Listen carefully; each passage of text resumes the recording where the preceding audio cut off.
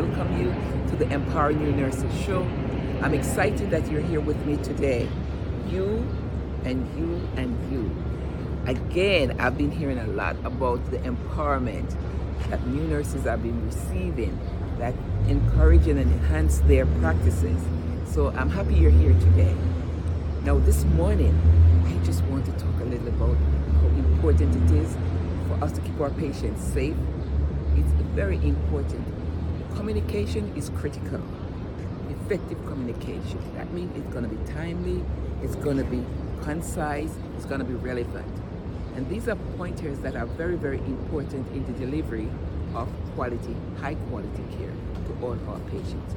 Now, ensuring that we have great communication, having this will help to reduce communication errors, and that will improve the quality of care that the patient receives.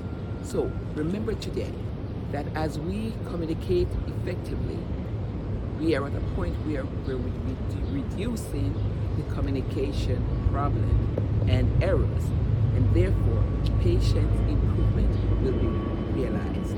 This is our goal, patient safety. Now, as a reminder, you can contact me on YouTube, Miriam Amanda Smith.